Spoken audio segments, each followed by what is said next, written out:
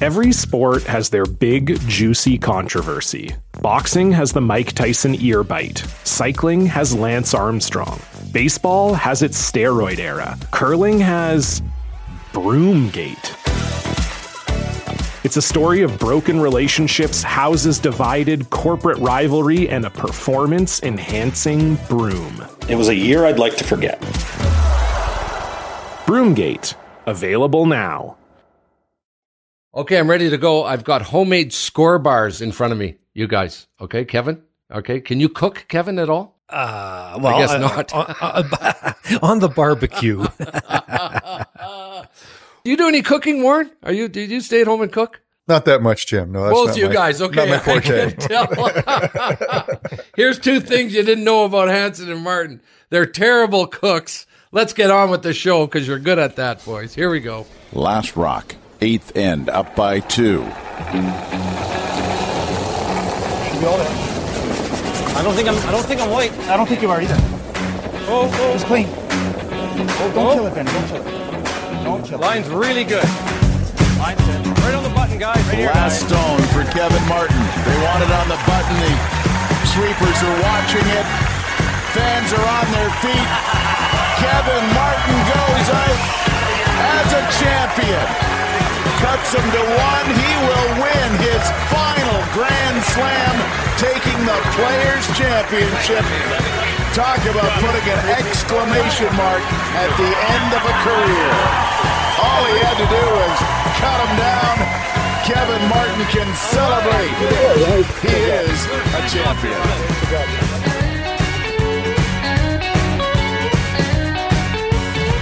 On the show today, we want to get both your opinions, Kevin and Warren, on what's happened in the this past week with the Grand Slams and what's going to happen with the Worlds. We'll talk about that. Loved what happened with a bunch of swearing, Kevin, that went on the mics. A lot of people complained about it. I loved it. I thought it was the real side.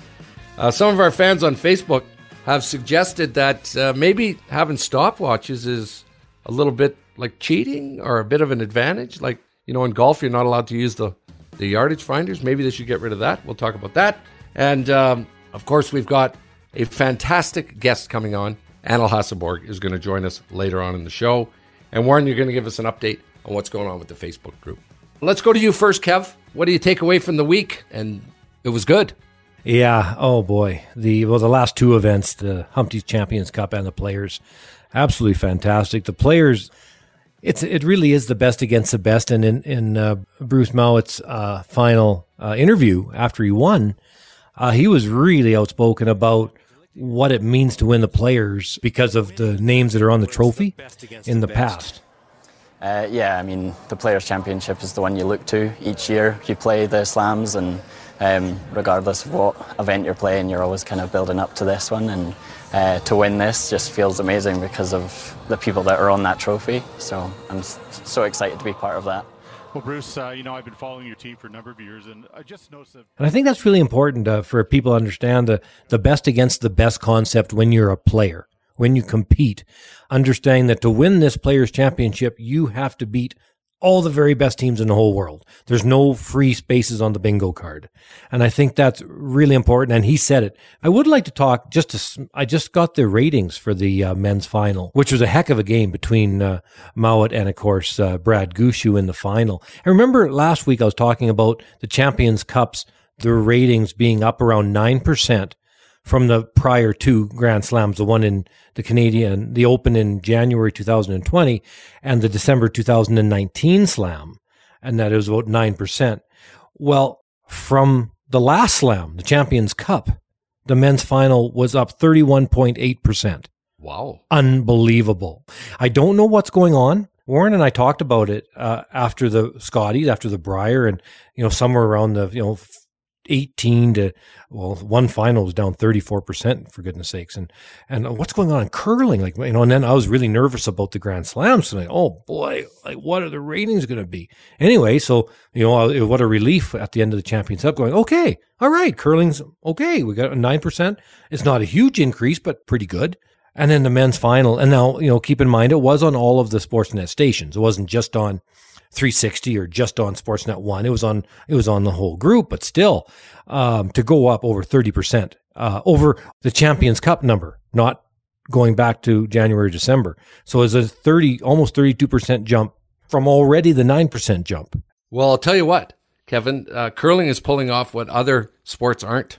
You know, the Masters was way down. Hockey and basketball is way down. So way to go, curling. Yeah, Warren, I'd like to hear your thoughts on this because I see the numbers. They're not fake, like they're real. But what's going on? Because the last 2 Grand Slams have shown incredible growth. Before the pandemic, curling's always been really strong, but 9% growth and then an explosion at the men's final this week. I think those last 2 Grand Slams were exceptional. I looked at the 2 events. They were the best players in the world in both the women's and men's side, and the shot making and playing was outstanding. And I think we saw some pretty exciting things happening. I look at that Mowat team, and they finally came of age. And, man, they're going to be around for a long time. And are they going to be tough to beat? And how they approach the game, everything's calculated. And I'm talking to Al Cameron at Curling Canada. He had an interesting term that he referred to as an intellectual curiosity that these guys approach the game with. Everything's calculated. And we talked to Nick Edin a couple of weeks ago. He takes a very similar approach to how he's looking at the sport of curling. And we're seeing with these 2 young teams, one from Sweden, one from Scotland on the men's side, doing those exceptional things. And I think that's got a lot of people's interest.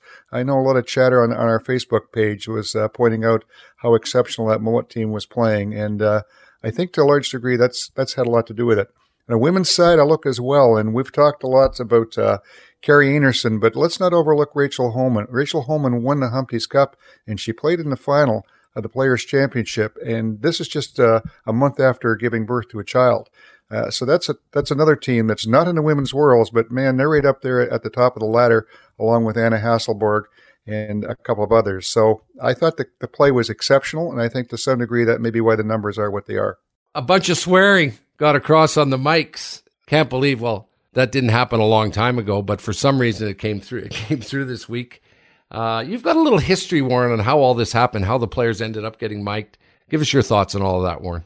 Well, yes, there was a couple of words that were said that shouldn't have been, but that's not the first time. And of course, that's going to happen when you have a hot mic, and no one should get too excited about it. And hopefully the players don't, because let's talk a little bit about a history as to where this whole idea came from about players wearing mics, because it doesn't happen in many sports.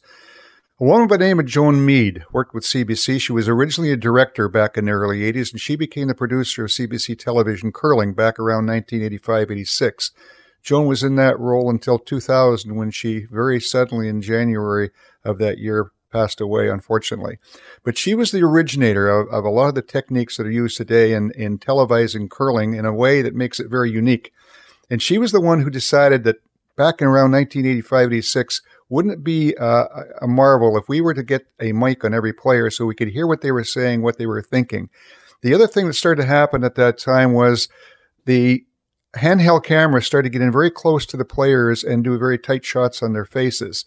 And Joan's comment was, back in those days, it is now becoming a game of faces versus other sports. You're at a distance. So all of a sudden, people are sitting in their living room. They're like they're sitting right beside the player, and they're hearing everything they're saying. And so they're very completely, totally involved with the game, which I think is the secret to why we had such success with television probably over the last 25, 30 years, was because of that innovation. No other sport does it. I question often, why doesn't the PGA Tour start to mic the players, or at least the caddies? It would add such a dynamic to what they're doing. Maybe to some degree, because it's a player-driven operation, they don't want to do it. But hopefully the curlers will never, ever, ever say we don't want to wear mics, because that's what's made curling what it is on television. Do you think they'll kick up a little dust this week, Warren? Well, they always have been. I mean, if we go back to when we started this, Curling Canada had to put a mandate, actually a contract, and Kevin will remember this stuff, that the players had to sign an agreement to wear their IF mic to play. Because initially, no, they didn't want to wear them. And everybody understands that. But it's what's going to make curling, I think, at the world level, go to a huge degree beyond where it is going to be this very unique thing about being part of what the players are thinking and saying. Kevin, when you heard all this news this week, you must have thought to yourself, that never affected me. I've never sworn on the ice ever. Yeah, Warren knows that's not the truth. Oh, yeah. You know, it's when you're in the heat of battle, when you're playing hard and, something unforeseen happens, and that's where the sound guy, be it Andrew Stokely with Sportsnet or whoever it might be in charge of sound, if they're sharp, they can predict, if Ben Hebert is going by a guard and just clips it, you might want to shut that mic off because probably something's coming. And so, there's that too, that, there's times when you can expect you might hear something and times when it's a great discussion about strategy or the game or whatever the case may be. It was funny. I saw one of the notes from a fan, which is great, about, these players should learn to just cover up the mic with their hand. I used to think that worked until a buddy of mine, Bruce Thompson, everybody calls him Sarge. He's done curling for Sportsnet, for TSN, for CBC, for the Olympics, for forever. And I used to cover the mic up thinking nobody could hear. It doesn't help at all. The sound completely comes through if you've got your hand over it or not. So all you athletes out there, you got a mic on, you think that you just cover it up with your hand and you're good. You're not. No, be careful with that. But anyway, I don't see much of a problem here at all. I think the athletes do need to be careful. You got to realize that, there's junior kids and there's older people there. You've got the wide variety of everyone watching our great sport. So, what you should try to make sure what you'd say in your living room with them in the room is what you say on the mic. That's it. And, but I totally understand if there's a situation in sport where you get a bad break or something, something might come out. And that happens. But I don't think it's a big deal. It wasn't an overly big deal this week, I don't think. So there are some funny stories about RF mics. Before we leave this topic, I should tell you what I think was probably the funniest one of all time. And we may have talked about this before. It was actually before the days of RF mics, but it was a camera mic that picked this up. So back in the day, Oris Milischuk had just won the Canadian World Championship, and Vera Pezer, great female curler who was a 4-time Canadian champion, I think had won her 4th Canadian championship. So it was decided it was probably the time to have the best women's team in Canada play the best men's team. So in the CBC Curling Classic, in the first round, Vera Pezer was drawn against Oris Milischuk. And it was one tough battle. It was back and forth, but after the 8th end, I believe Milischuk was up 1 and thought maybe he was kind of in control. So he slides back to the backboard and his third, Dave Romano, standing there, and Royce leans over and says, "I think we got him by the balls." But they didn't because they lost the game. Oh, fantastic. You can't write it, man. You can't write it. Beautiful. You never swore, Warren, did you, on the ice? You're not that competitive, I don't think. There was no RF mics in those days, Jim. Good thing. I know. I've had meetings with you. Okay, I know. You're lucky there were no RF mics. Always pretend the mic is hot. Always, always, always. Absolutely. Warren, is there any legs to this story? Some of our Facebook fans have suggested this week that golf doesn't allow pros to use a GPS or a yardage finder, that picks up the pin, or any electronic device to aid in knowing distances. So why are the top-level curlers allowed to use stopwatches? Stopwatches in curling have been around for a long time. Even back in my era, it was done a little bit. In my era, interesting enough, it was always a timing done from the release hog line to the rock coming to rest. Whereas today, the timing on speed is pretty much done hog line to hog line. But it's become a part of the game. Would it make much difference? I don't know. Kevin can probably comment on it. It would probably make a little difference. I think that stopwatches come in pretty helpful when they're going to different parts of the ice. But maybe not. What do you think, Kevin? Well, actually, the Elite 10 Grand Slam event, at least a couple of years, where stopwatches actually weren't allowed. Couldn't use them at all. And it did make a difference to some of the teams that both players, like both sweepers, using stopwatches. Now, all the kids that come to our academies, we teach them that one person use a watch, the other person use your eye. Judge by looking, by seeing the speed, by where you are in the ice, and more a feel type of judging. And I think that's really important because we saw some of the teams in the Elite 10 when they weren't allowed to use a stopwatch struggle big time because everybody was using stopwatches on the team. Well, it is a game of feel. So I don't think it'd be a bad thing to have a couple of events where stopwatches aren't allowed, especially at a junior age. Having maybe, half of the junior season be without stopwatches at all, or at least a few big events. If you start to rely on that, you're kind of losing your sight, the sight ability to judge. And the watches don't tell the truth, depending on, to Warren's point, what part of the ice you're in. You need to know where you are, if you're out on the outside 12, or if you're throwing across the center line, or down a straight keen path down the edge of the 4-foot circle. So, it depends where you are and as to what the speed needs to be. And certainly you should have one person sweeping for every curling team in the whole world, one person at least using their eye only, not just a stopwatch. But it has been tried, and it was amazing. Some of the teams did have trouble. The situation today where that sheet of ice is pretty much consistent from divider to divider, it can be certainly a benefit. But back from my era, where particularly in arena ice, you had variations from side to side depending upon frost buildup, and you had to know what that sheet of ice was like, and you had to know where the break points were. And from that point of view, the stopwatch wouldn't have been a lot of good to you. So interesting comment, and maybe it's something that should be tried a little more. If you're a curling fan and you want to have some fun, go to our Facebook page and our Facebook group. And thanks to you, Warren, and everyone participating. And give us an update, Warren, how this week went with everyone on Facebook. Well, we had lots of activity as usual on the Facebook page this week, and I continue to do the daily wraps at the conclusion of each day of the game, and we will continue to do that next week. And we're finding lots of people are interested in that, so we invite you to become a member and hopefully enjoy our daily wraps at the conclusion of the Women's World each day. I think, again, we have picked up roughly 100 people new every couple of days. We're up to 4.9 thousand people now, and that's all happened just a matter of 2-3 months. So come and be a member of our Facebook group and join in the fun and conversation. Warren, I know what I forgot to ask you is what's the format, Warren, for the Worlds? Can you give us a quick 30 seconds on that? It's a 14-team round robin, just like the men's Worlds, and then 6 teams qualify for the playoffs. The top 2 teams get a bye to the semifinals, and then the next 4 teams play off in the quarters, and then they are matched with the 2 people that got the bye to the semis, depending upon ranking. So that's pretty much the way it goes. And once you get down to the 4, it's just sudden death to a winner. Okay, fellas, well done. I don't know if you can hear it, but those are footsteps coming down the hallway. Okay, Anna Hasselborg is going to join us in a few minutes. Let's get to one email. It's been so tough to get the emails, but we apologize. But this week we're going to, right now. Hi, guys. I'm just listening to the podcast with Nicholas Adine and was fascinated with Kevin's explanation of how to get the curl on the ice. I had no idea it's all about the rocks. The broadcasters always talk about the ice having so much curl, but it isn't the ice at all. Is that correct, Kev? Or what do you say to that? Well, no. Well, I think she's somewhat right in that the rocks are very, very important, and how they're scratched up, how they're dealt with before the event will have a great bearing on what the ice conditions are like at the event.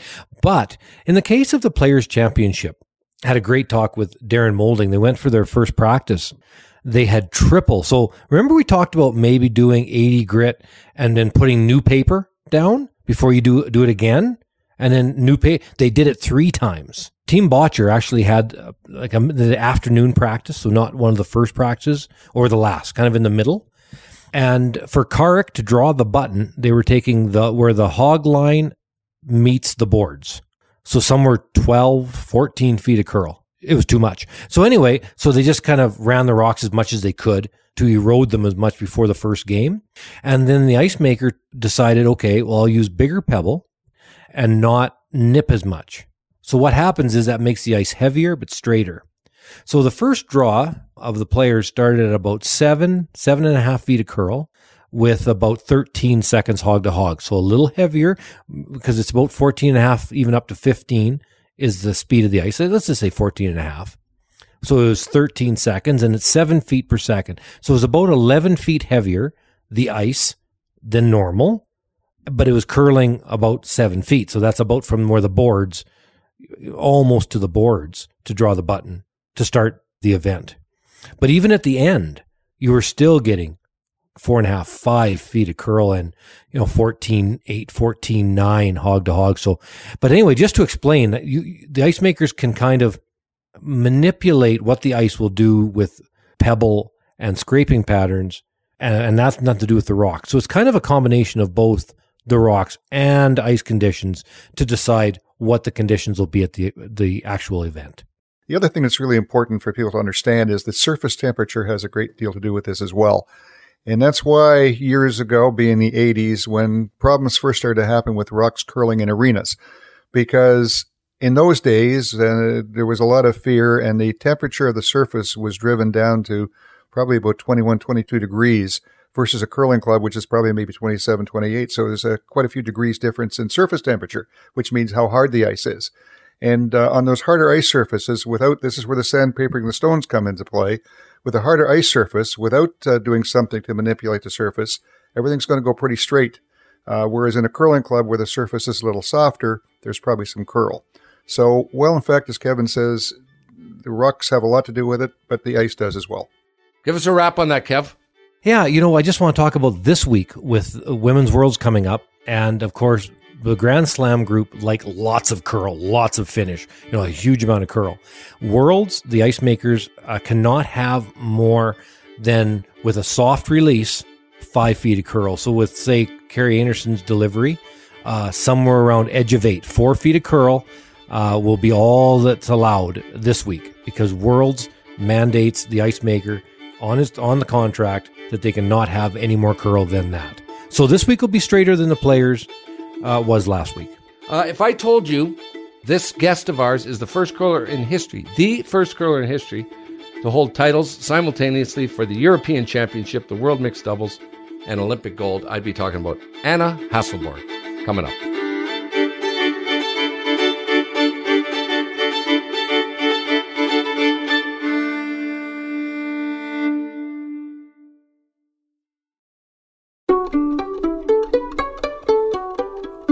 Okay, Kevin, you haven't disappointed again. You're like the greatest agent in the world, Martin, okay? The guests that you're bringing to this show are getting better and better and better all the time. And this week is no exception, and we're very pleased to be joined by one of the greatest curlers in the world, if not the greatest women's curler in the world, Anna Hasselborg. How are you, Anna? You're there? Hi, I'm here. Thanks for having me. It's fun to be here. Usually I hear a knock at the door, but you came right in. Welcome to the show. Congratulations on an unbelievable career. Kevin and I were talking today a little bit, and you come from a long line of curlers. I love your stats. You were the first curler in history and are to hold these titles at the same time, the European Championship, the World Mixed Doubles, and the Olympic Gold. And you'll be happy to know, Anna, that all of the guests that we've had on the show, okay, we give them very good luck and very good karma, because all you're missing is the world title. Yes. And now that you're on the show, you may be in great shape to do this. So tell us, first of all, Anna, what's happening? Obviously, this is the week of the Worlds. Can you give us an update on, we've had sketchy reports, that are coming in about it. What do you know? As far as we know right now is that we are safe here at the 4 points. So the cases that have been detected is at the quarantine hotel for the teams that weren't at the slams. So the teams that were coming in, international teams. And from what I've heard, I think they found it. And since they were in quarantine, it should also be very isolated. So right now I'm just focused on doing whatever we need and what I need to do as a team to prepare for the Worlds, because there's no doubt in my mind that we are going to play on Friday. You have some history with Kevin Martin, I found out. Are you 31? I'm looking 1989. Yeah. And I guess back in 08 or 09, which nobody knows, they will shortly, that you spent almost a couple years here in Edmonton with the Martin family. Didn't you tell us why you were here and what happened in those days? So it was me and Agnes it was 09 when we were there for half a year. So me and Agnes just wanted to go somewhere to be better at English and to do something fun after we graduated. And we wanted to go somewhere where we could also curl. And obviously Edmonton is like a curling mecca. Yes. So we went there and we got to know Carrick Martin, Kevin's son. So I have been partying in Kevin's house. There we go. I have. I think he might have been a little bit upset with us after that. So then I try to avoid him a little bit, but I wasn't I don't think I was upset. Right? Okay, I think someone dropped a pizza in the hot tub. I tried to just forget about that. A pizza in the hot tub. That's a first. That's a first. I've heard that. So you were the partier and not Kevin. Yeah. No, it was his son. Me and Agnes were totally innocent. Does all that make sense, Kevin? Is that all adding up? Well, the pizza part sure does. Yeah, it's still coming out of the pumps. Pepperoni flying out of the jets in the hot tub. No, but we had the best time. We were there in Edmonton, and we practiced in the Savile Center, and we worked at actually the Granite Club, worked in a bar there. So we were surrounded by curlers in a curling rink and practicing every day and just taking everything in. It was just a great experience. Who taught you to curl back then? Who was coaching you or teaching you then? That is a good question. But in Sweden, we kind of learn how to get really good at practicing each other. So I've always been, like, when I was brought up, my dad was my coach. So he was my coach for many, many years. And he was at the World Juniors that we won in 2010 as well. But like our curling academy and the way he has been coaching me too is that you should be your own best trainer and your teammates are the best trainers that you have. So basically me and Agnes practice each other all the time. And of course I had my dad when we got back home, but that's a Swedish way to do it. I didn't realize this till today. I forgot. Someone did tell me, but I forgot. How did you come into contact and how did you get this relationship starting with Wayne Middaugh with your team now? So we were talking about, we were going to play the skins at the Elite 10 to see how many, it was 2019. And we had never played the skins before. And we were talking like, who is the best at skins all time? And obviously Wayne Middaugh. And we just reached out to Sherry Middaugh because we know her and asked for Wayne's contact information. And then we reached out to Wayne and said, we need to win the Elite 10 because we want to qualify for our Europeans. And the world ranking was the qualification system. So we couldn't just like waste a Grand Slam just because we didn't know how to play skins. So we met up with Wayne. We had a practice where we played skins. And I just loved skins, and we actually won our first slam with him then, and that was the skins. What's he like as a coach? Because he can be unpredictable, Wayne. No, he is. He's amazing. He challenged us a lot, and I call myself like a big curling nerd. And Wayne is too, and he always is up for speaking curling, and he challenged me all the time with tactics, and also very good at telling us as a team to believe in ourselves and stuff like that. So no, he's such a great guy, and he's amazing, and it fits right into the team. Let's get back into, I guess, the curling nerd part because one of the evenings when you guys were having fun at our house, the first time I met you was at the top of the stairs in our kitchen. And I don't know if you remember what you said to me. I do. Do you recall what you said? Because I asked you, I didn't know you yet at that point. And I said, like, well, what are you doing? And like, obviously I could tell you weren't local because of how you were talking. I said, well, where are you from? And what are you doing in Canada? In my house. In my house. Yeah, no, I wasn't worried about that part. Cara could look after that. But you said, I'm here from Sweden, and I'm here to get very good at curling. That's what you said to me. Yeah. I said, wow, okay, well, you're probably in a good spot to do that. I think that's exactly what I said. And anyway, another person, though, that we've left out of the fray that evening was Colin Hodgson. We don't want to let him off the hook. He was with you guys that night. Yep. Because I think, wasn't that the night that it was really cold out and there was snow, and he ran across the park to the sidewalk on the other side in his bare feet out of the hot tub and right through the snowbanks. But then he didn't realize by the time he got back to the hot tub, he had lost most of his skin off the bottom of both of his feet. and you know, we have to be fair about these things. We have to make sure that, you know, Colin gets his fair share here of the evening. Oh, I never thought this evening was going to be publicly announced. But, well, we were young. There it is. Yeah, for you guys. I want to move into your house, Kevin. It sounds like the thing can blow up. It's beautiful. Well, you know, after Car moves out, gets married, and all that stuff, moves out, and Sean and I, we don't order much pizza, but we actually ordered pizza one evening, and it's no big deal. So I ordered pizza, and our address is in there. Well, no doubt, because you guys ordered so much pizza all the time. So it was in the company's directory. No problem, Mr. Martin. Yeah, we'll bring your pizza over. And so good. About an hour and a quarter later, we don't have any pizza yet. I'm going, what the heck? So I phoned the company, and I said, what's going on? You haven't got the pizza yet. And he goes, well, you weren't at the door. I said, I'm sitting right in the living room. I'm only 10 feet from the door. What are you talking about? Well, we don't go in the front door. We go down the hill and into the back door beside the hot tub.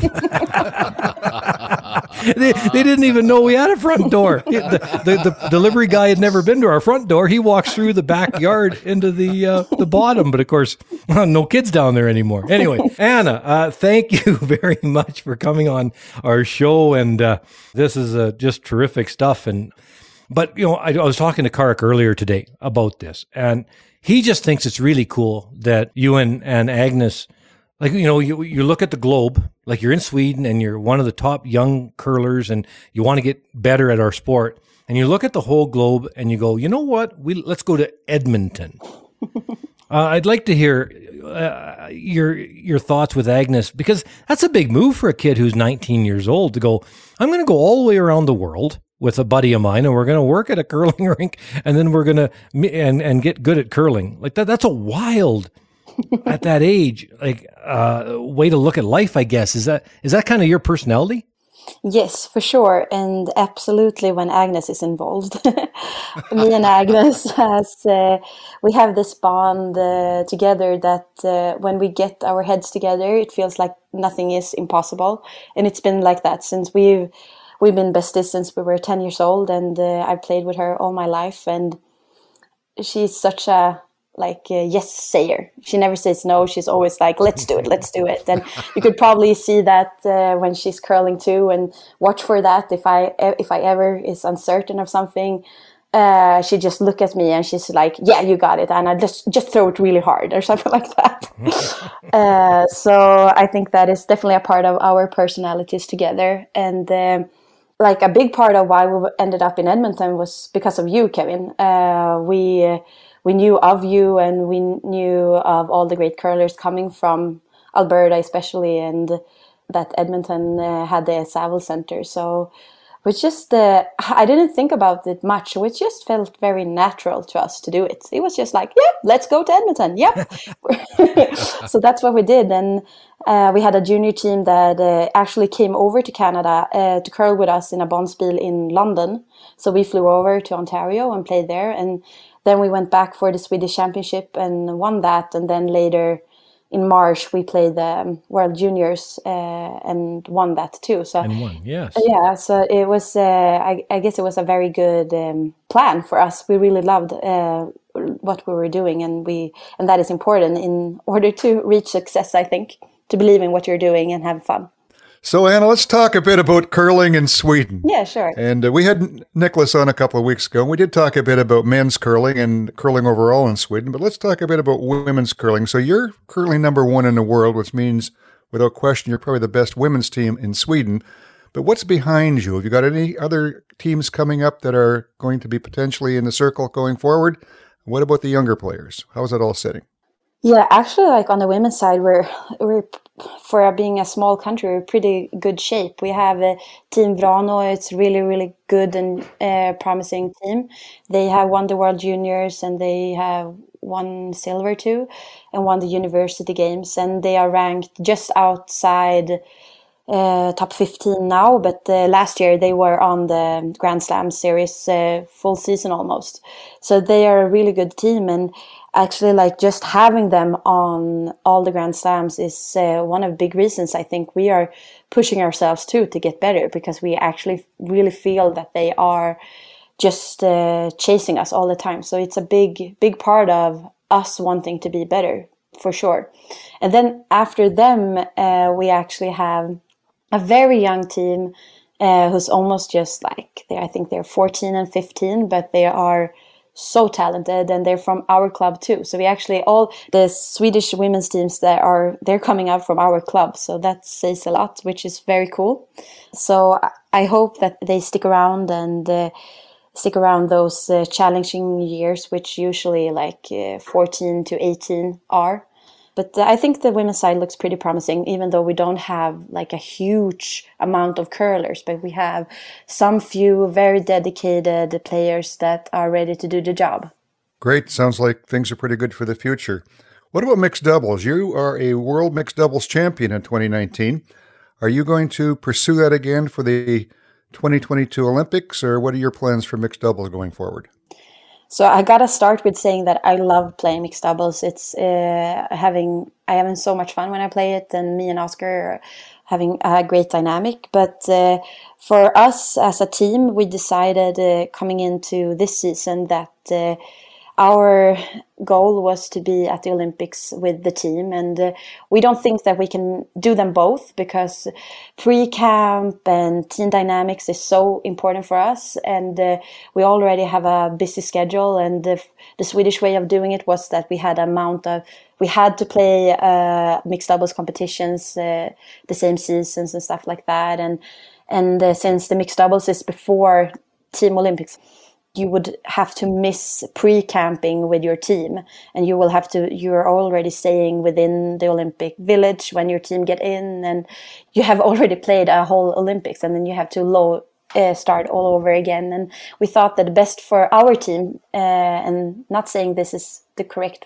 thing for every team, but for our team, the best thing was to not try to do it both. So this year I have stepped off the mixed doubles, and I'm only focusing on my team. So Oscar is playing with Almeida de Val. Okay, so Oscar is playing mixed doubles then as well. Yes, so Team Edin thought they could double, so they all are trying to make the Olympics, but we are not. I don't know how much curling you did leading into the Grand Slams. Unpredictably, it was a tough go for you during the Humpties. Was it something you were concerned about? Did you come up against a bunch of good teams, or was it some rust that you guys had to work off? Because I know great teams, they know why they win and they know why they lose sometimes too. So talk about that.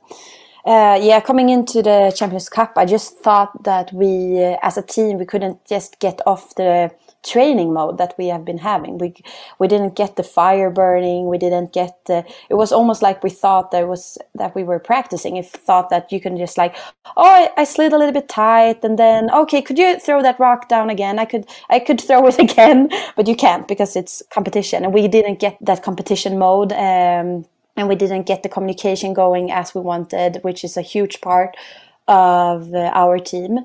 But we picked every loss down to pieces, and yes, and I think we really turned that thing around. So what I was saying to the team was that I think it shows that we are even a stronger team to be going 0-4, just reload a couple of days and then play really, really great the week after.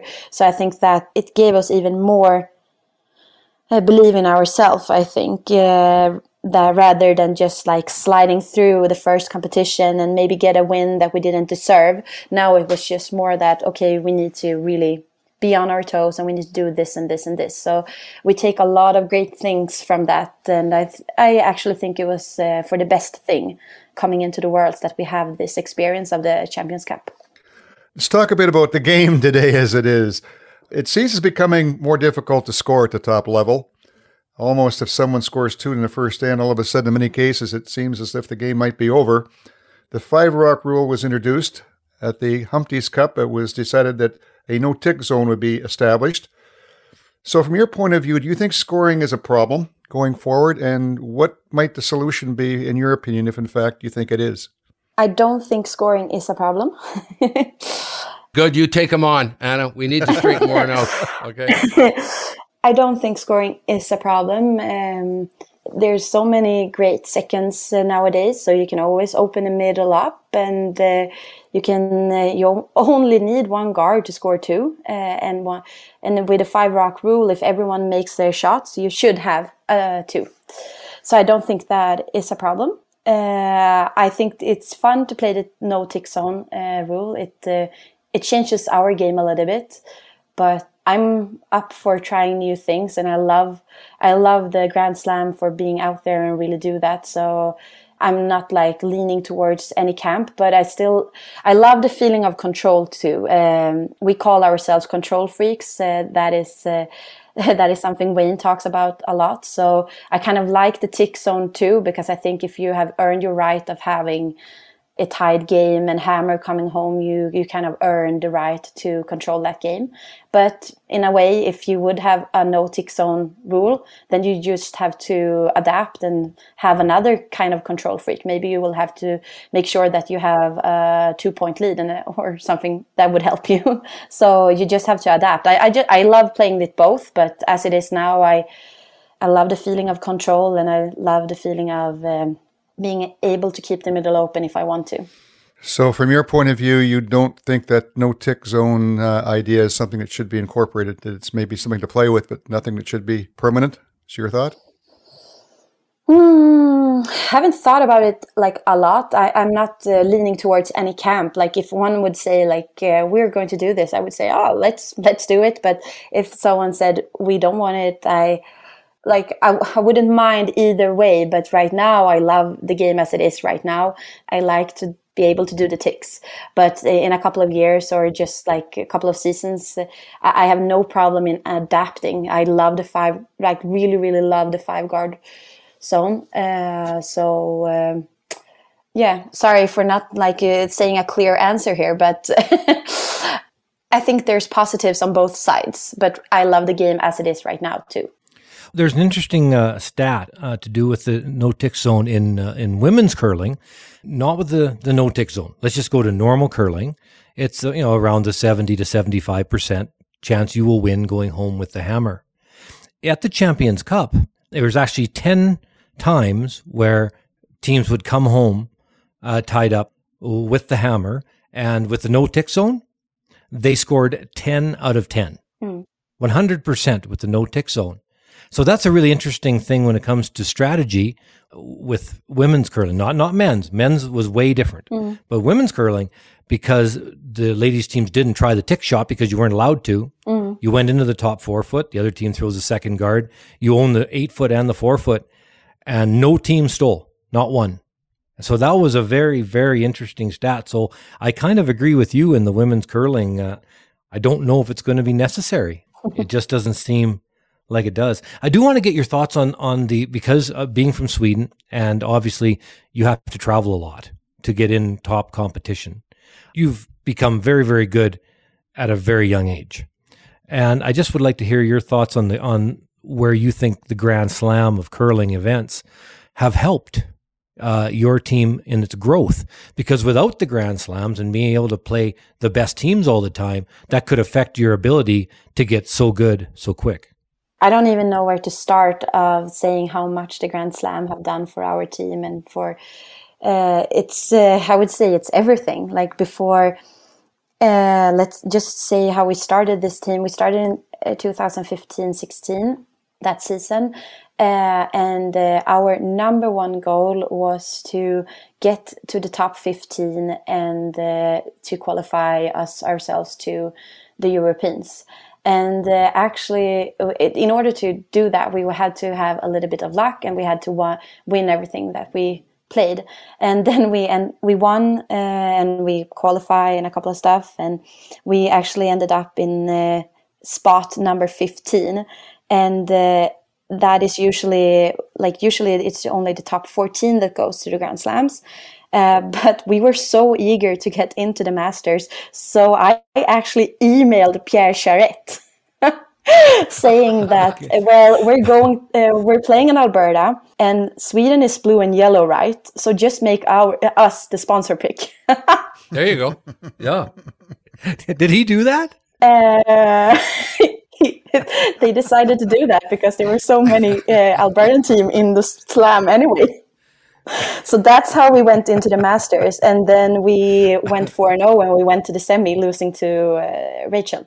So for us, the slams has been like one of the biggest things of becoming a team that because before that we had never played on arena ice.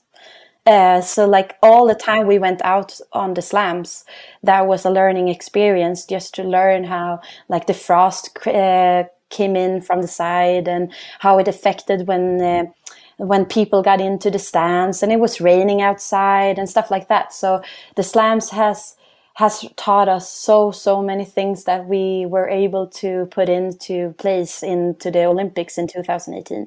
So I'm very, very grateful for being able to be here and for the crowd that welcome us all the time as a hometown team. Sometimes we feel so very welcome here. So it's very cool. I'm very thankful for that. So you've won 5 slams and you won 3 in a row, which is, of course, there's a very short list of teams that have won 3 in a row in the Grand Slam. And you've won the Olympic gold, which was fantastic, in Pyeongchang. I had the opportunity to call that game, which was great. But a world championship is not in your quiver yet. So I guess I'd like to hear your thoughts on, for myself, when I'd won almost most things, but I hadn't won a world. It was almost on my mind all the time. I guess I'd like to get into your mind as to how often do you think about not having that world title yet in 4-person curling, obviously? Yes. It's on our mind, but then again, I think I always love to put myself in a position where you are able to reach your goal. So like just being in a final makes sure that you are able to reach that goal, obviously. So, and there's so many great women's teams right now. Just look at this field right now. It's crazy how many good teams there are. So my number one thing and the number one thing for our team is to put ourselves in a position where we really can win. So that goes for everything, just that playing great during the week and focusing on every little detail. And I want to win the gold so very much, but I also so much want to put myself in a position where I can win the gold. Does that make sense? Do you understand what I mean? So when we got our team together with Johnny, Mo, and Mark and Ben, our goals, so this is very funny that you say it that way, and yes, it makes perfect sense. So our goal as a team was to get to as many finals as we could so that we could learn to win. Exactly. That's what our goal was. And that's pretty much, I think that's what you just said to me. Yes, yeah. So that's amazing. Yeah, well, good for you. And it worked pretty good for us. So I hope it works the same. Yeah, no, I really hope so too. It's amazing. That was fun. You put it in better English. I'm sorry for rambling sometimes, but and that's not good. And if I've got the good English, that ain't great. And listen, Anna, I have to make sense of Kevin and Warren all day. So listen, you're making a lot of sense. Okay, they can be very difficult. Anna, you're on the verge of becoming a champion in the Worlds, and that would mean that the Sweden holds both titles, the men and the women's in Worlds, which would be remarkable. Before I ask you to give us a sense of what it's like curling in Sweden, and is it, what it's like with fans and spectators and how much pressure is on you. Nick Sedin has won the Worlds in a COVID situation. Have you had many discussions with him and got advice from him about how to do it? Yes and no, but we are very close friends, and just by watching them play, we pick up on so many things because we have known each other on such a long time. We all have been in school together, and Nick has played with my brother, and so like we are a close group. No, but yes, I'm so impressed by the way that they were so patient during the Worlds. They just took one game at a time, and it really looked like they were learning from every game. So that is something I really looking forward to be able to do as good as they did, for sure. Put that learning mode on and the patience, because that's something you need to have in a long competition. You were playing Canada in the first game of the Women's Worlds, which if I look at things right now, I would think that Canada and Sweden are certainly two of the leading contenders. How do you feel about playing them the first game? Would you prefer it to be a little later, or are you looking forward to that? I mean, you just played them a couple of days ago and you went to an extra end, so it was a great game. What's your feelings about that? To be honest, how to say this not in a weird way. Okay, like I don't care. I don't care if I play them the first. It doesn't matter. That's not weird. No, that was really clear. That was clear. Every time you get the chance to play a great team, it doesn't matter if it's in the first game, in the last game, in the second game, in the 10th game. It's just you can never control the schedule. So the schedule is what it is, and I'm just looking forward to play many great teams.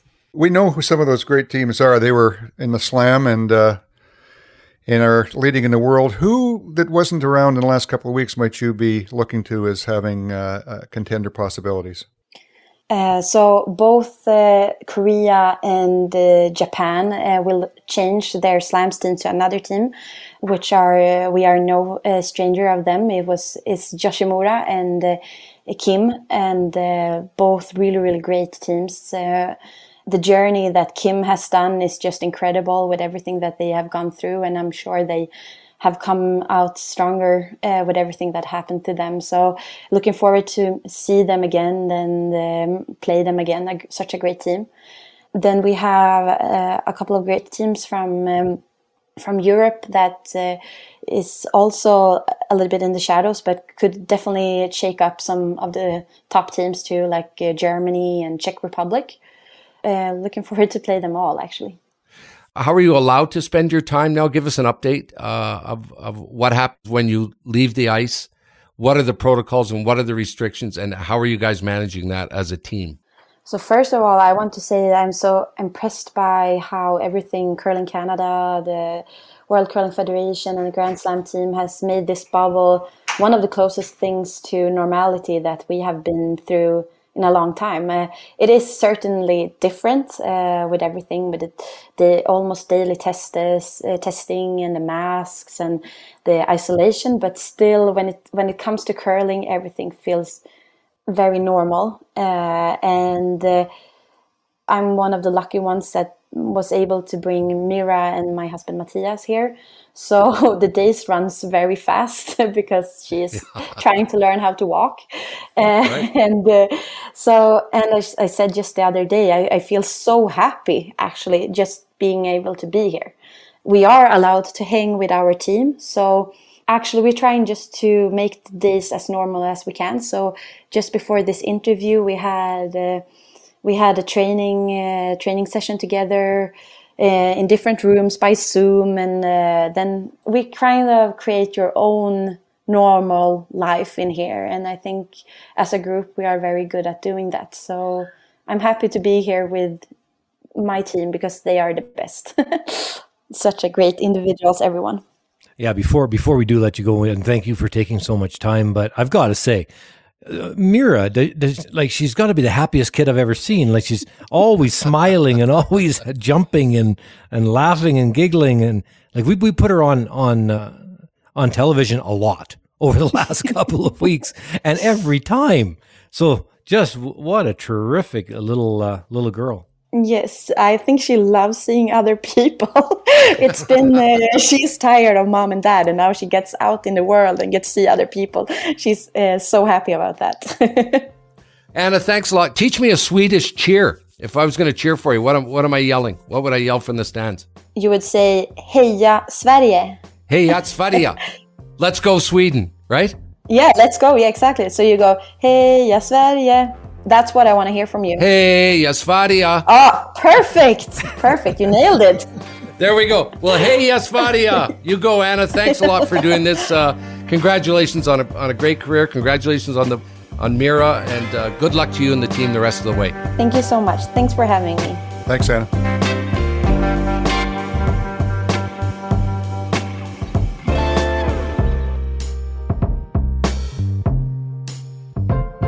Come on, Kev, you have to let your hair down a little bit. It sounded like I didn't know you guys spilled pizza in my hot tub. That is the first time I've heard that. So Agnes, I hope she won't kill me when I say that we dropped the pizza in the hot tub. She just got in now, so I will have to say that I accidentally spilled that, saying that we did it. That's funny. Great job, Anna. She says from the other room now, she's like, no worries. But I blame everything on Agnes. She's always up to no good. She always pushed me to do bad stuff. I want to hang out with Agnes. I think I want to hang out with Agnes. She sounds like a lot of fun. Anyone that gets to hang out with Agnes has a pleasure. Anna, you have to blame it on Karik. Yeah, now she says, obviously we're blaming it on Karik and Colin. Beautiful.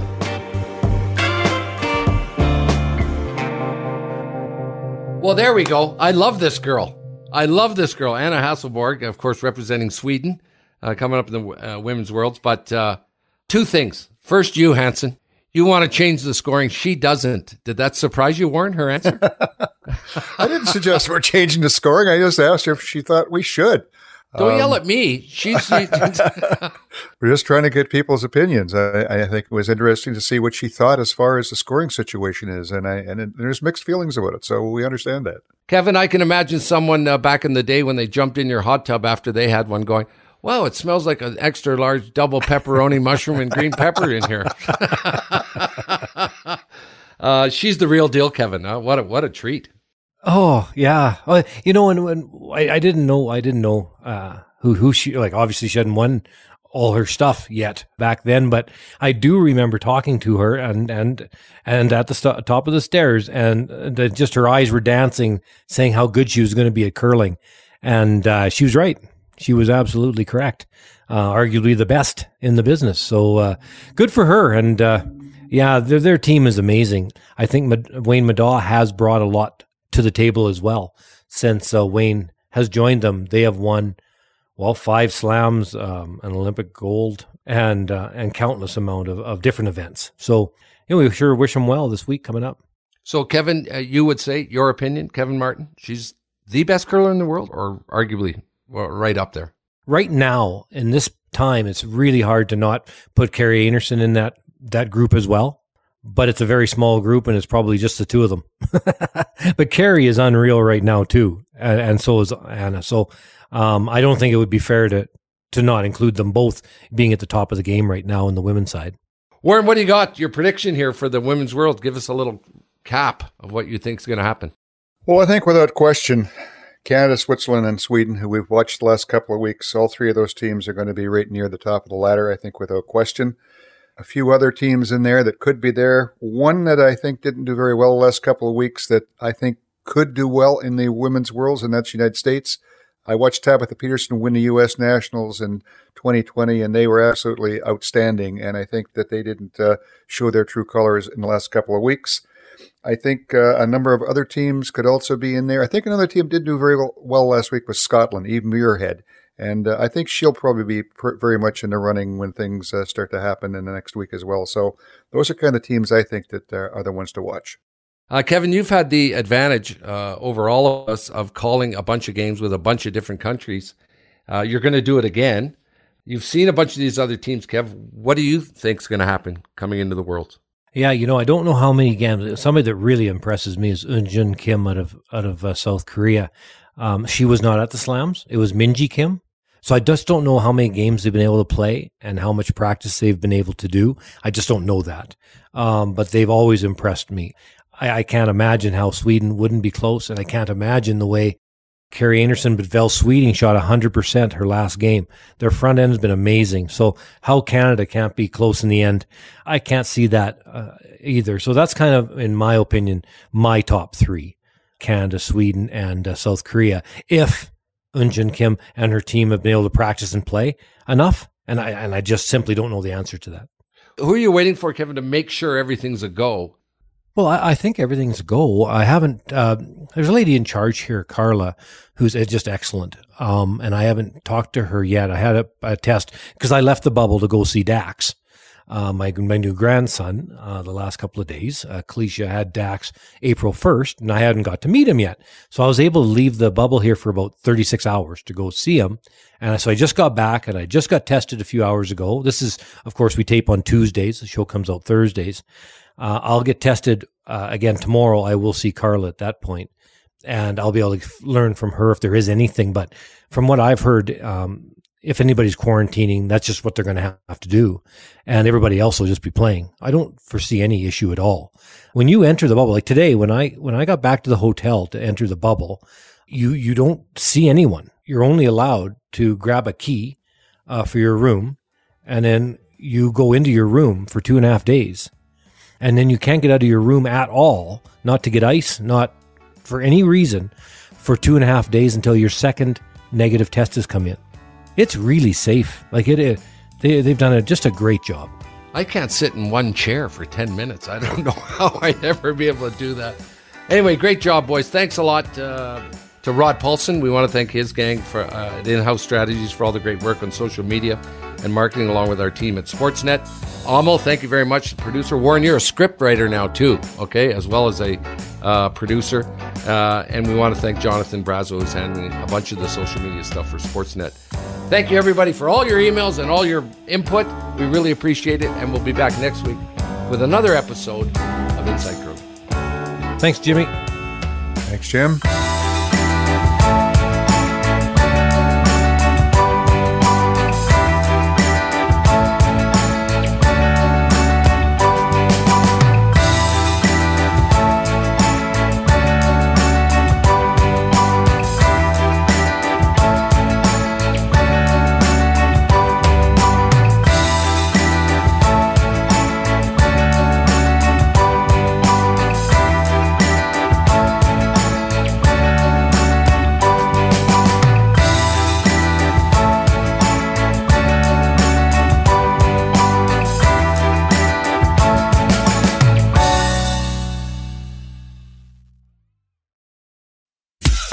Every sport has their big, juicy controversy. Boxing has the Mike Tyson ear bite. Cycling has Lance Armstrong. Baseball has its steroid era. Curling has Broomgate. It's a story of broken relationships, houses divided, corporate rivalry, and a performance-enhancing broom. It was a year I'd like to forget. Broomgate. Available now.